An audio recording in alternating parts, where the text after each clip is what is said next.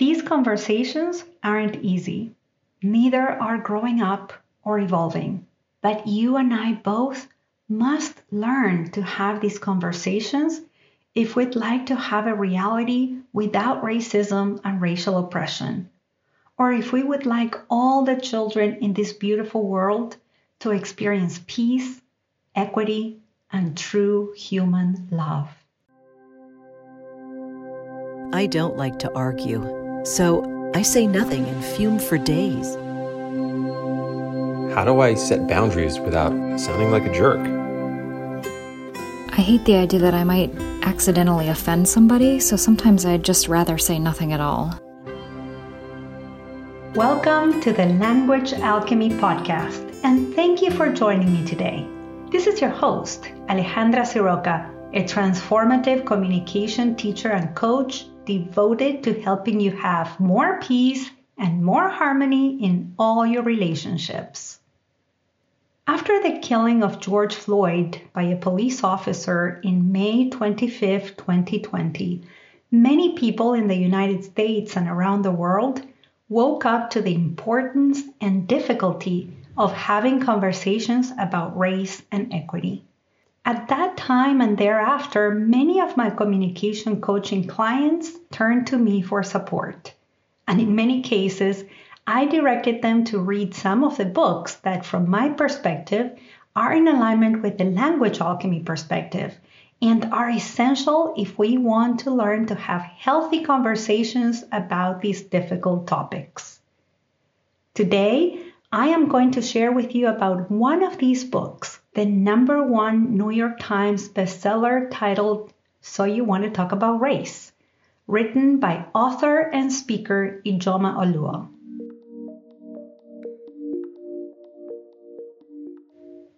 First of all, I want you to know that if you think that talking about race and equity is hard, that is completely accurate. It's hard for many reasons.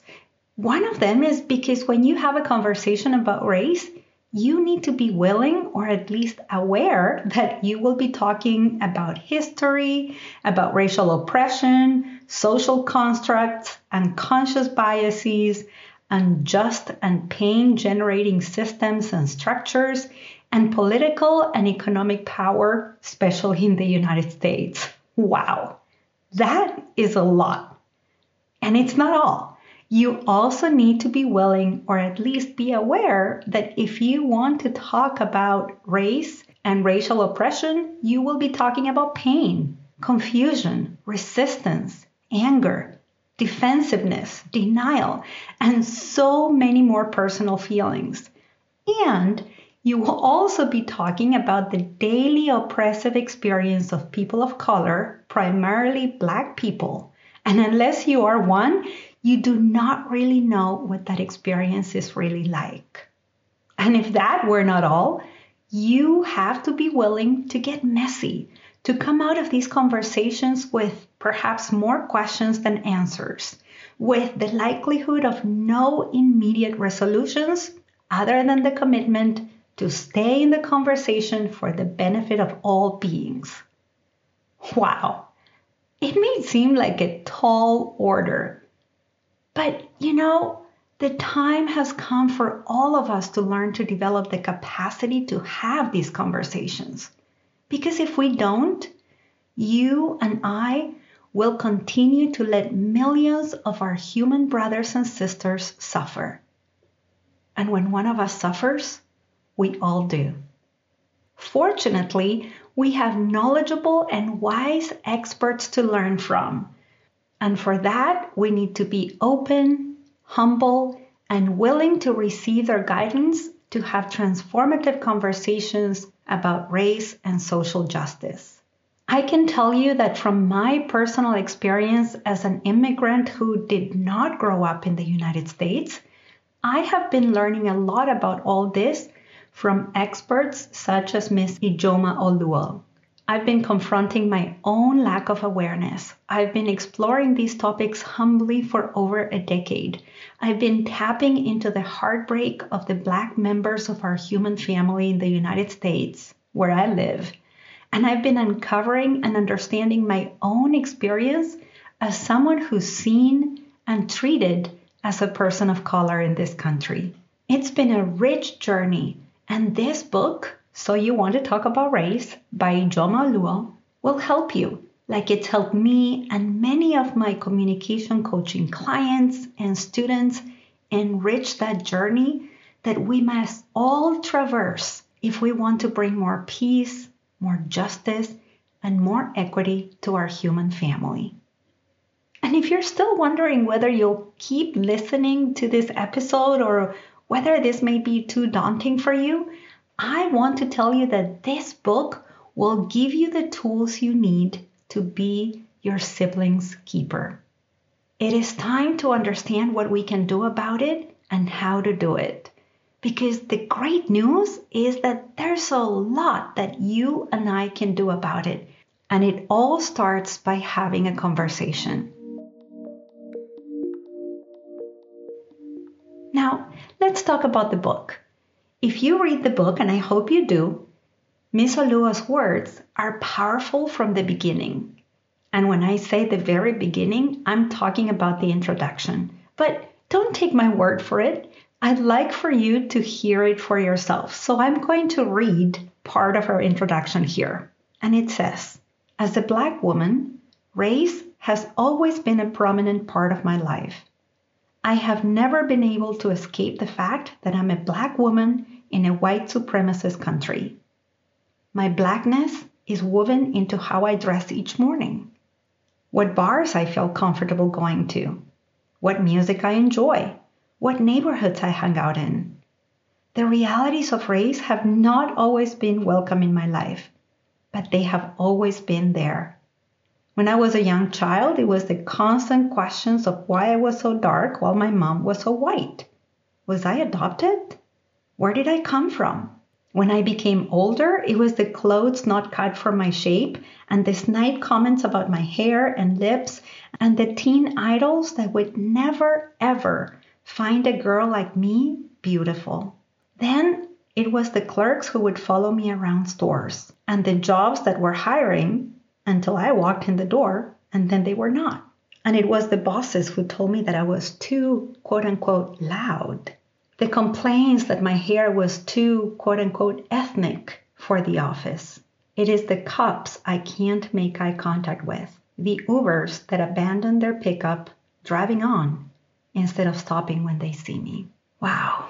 And the introduction goes on. But I want to share with you how this part shook me. The introduction helped me realize that growing up in Argentina, I didn't have to think about race.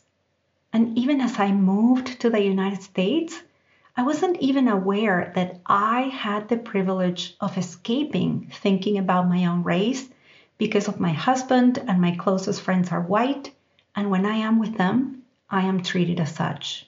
So when my clients and I have these conversations about race, I usually ask them what I'm going to ask you. In your daily life, in the decisions you make daily, how many times do you think about your race? Do you think about your race when you're deciding what clothes to wear that day? Do you think about your race when you consider how to speak, how to eat, work, conduct yourself? Right from the get-go, Ms. Oluo helps you understand that for a Black person or for someone who's seen as a person of color in the United States, that thought is one we cannot escape. After all, paraphrasing Ms. Oluo's words, once you start to see how you are seen, you cannot pretend not to see anymore. As I share with you some of the communication gems in this book, my hope is that you say yes to Ms. Oluo's invitation when she says, and I quote, that we can find our way to each other, that we can find our way to our truths, and that it all starts with a conversation. There are so many things I love about this book, and one of them is that Ms. Oluo truly understands the power of language. She writes, words help us interpret our world and can be used to change the way in which we think and act.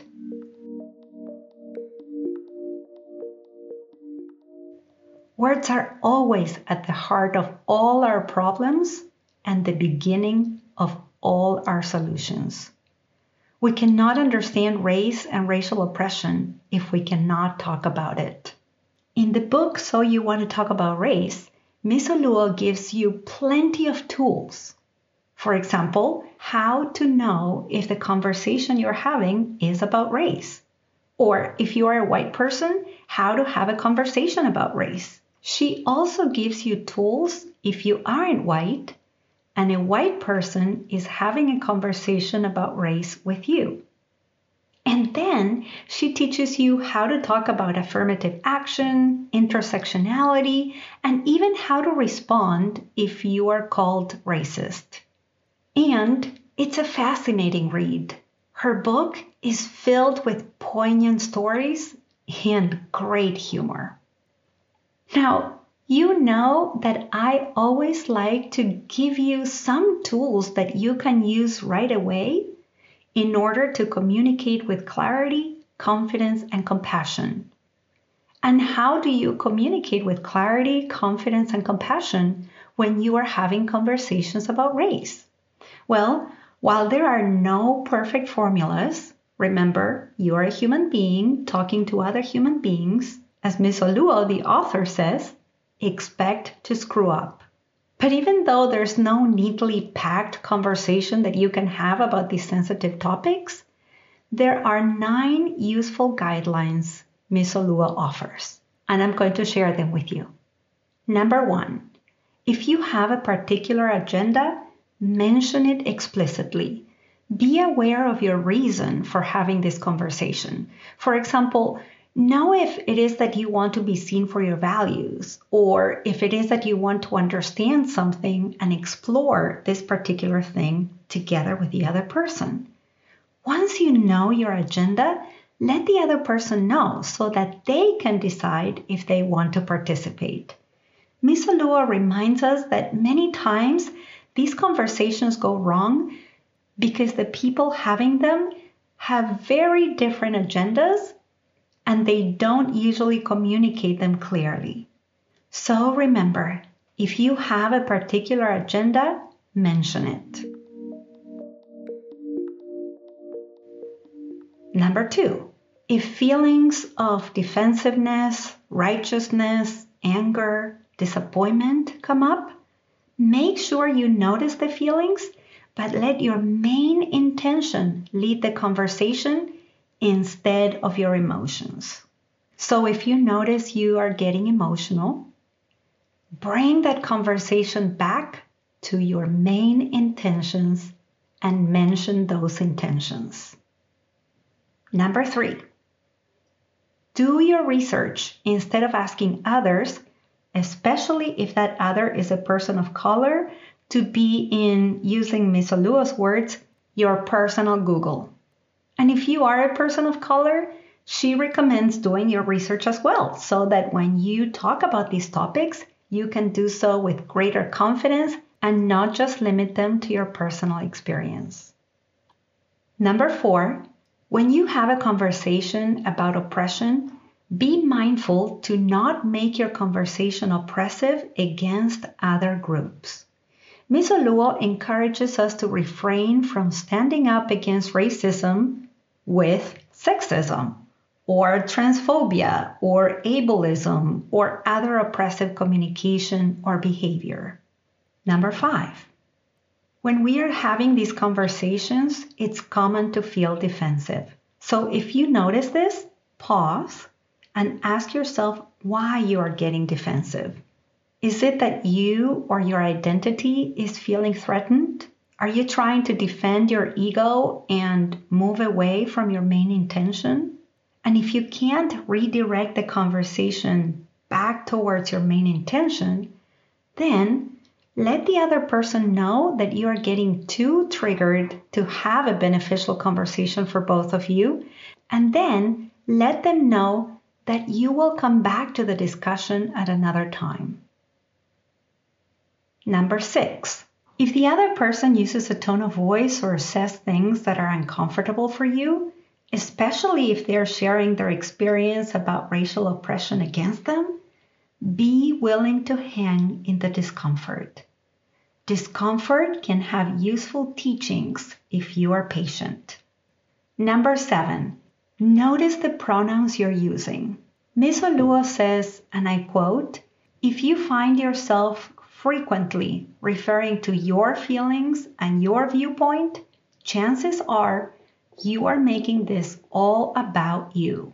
So be specially aware of how many times you say I and me. Number 8, notice if you're getting derailed by trying to be right. I love what Ms. Olua writes about this important point, so I am actually going to read it verbatim. It says, "Conversations on racism should never be about winning. This battle is too important to be so simplified. You are in this to share and to learn. You are in this to do better and be better. You're not trying to score points, and victory will rarely look like your opponent conceding defeat and vowing to never argue with you again. Because your opponent is not a person. It is the system of racism that often shows up in the words and actions of other people." Powerful, isn't it? And finally, number 9. And this may be an obvious one to you, but I've witnessed this too many times to not mention it here. Number 9 is about never forcing people of color to have discussions about race or racism. Just like what I shared with you in the introduction of this book, So You Want to Talk About Race, Ms. Olua then goes on to say, and I quote, "People of color live with racism each and every day with no say over when or how it impacts their lives. This reality, which is out of control for people of color, is a painful and exhausting reality. So please be mindful of that." Okay, there's so much more I could say about this book and about Ms. Olua's thought-provoking suggestions and communication tools. But for now, let's recap what you've heard in this Language Alchemy podcast episode. I reviewed the New York Times bestseller book by Ijeoma Oluo titled So You Want to Talk About Race. I shared with you why it's important to learn to have conversations about race and racism, and I shared 9 transformative communication tools that Ms. Oluo offers in her book. You can find out more about Ijeoma Oluo at ijeomaolua.com. I'll add the link to her website and the link to her book in the show notes. And once again, these conversations aren't easy. Neither are growing up or evolving. But you and I both must learn to have these conversations if we'd like to have a reality without racism and racial oppression, or if we would like all the children in this beautiful world to experience peace, equity, and true human love. Thank you so much for listening, and a special thanks to my students Kavita and Maria, who are learning to have these important conversations. Until next week, and as we say in Argentina, ciao ciao! Original music by Gary LaPoe. You can find all links in the show notes at languagealchemy.com.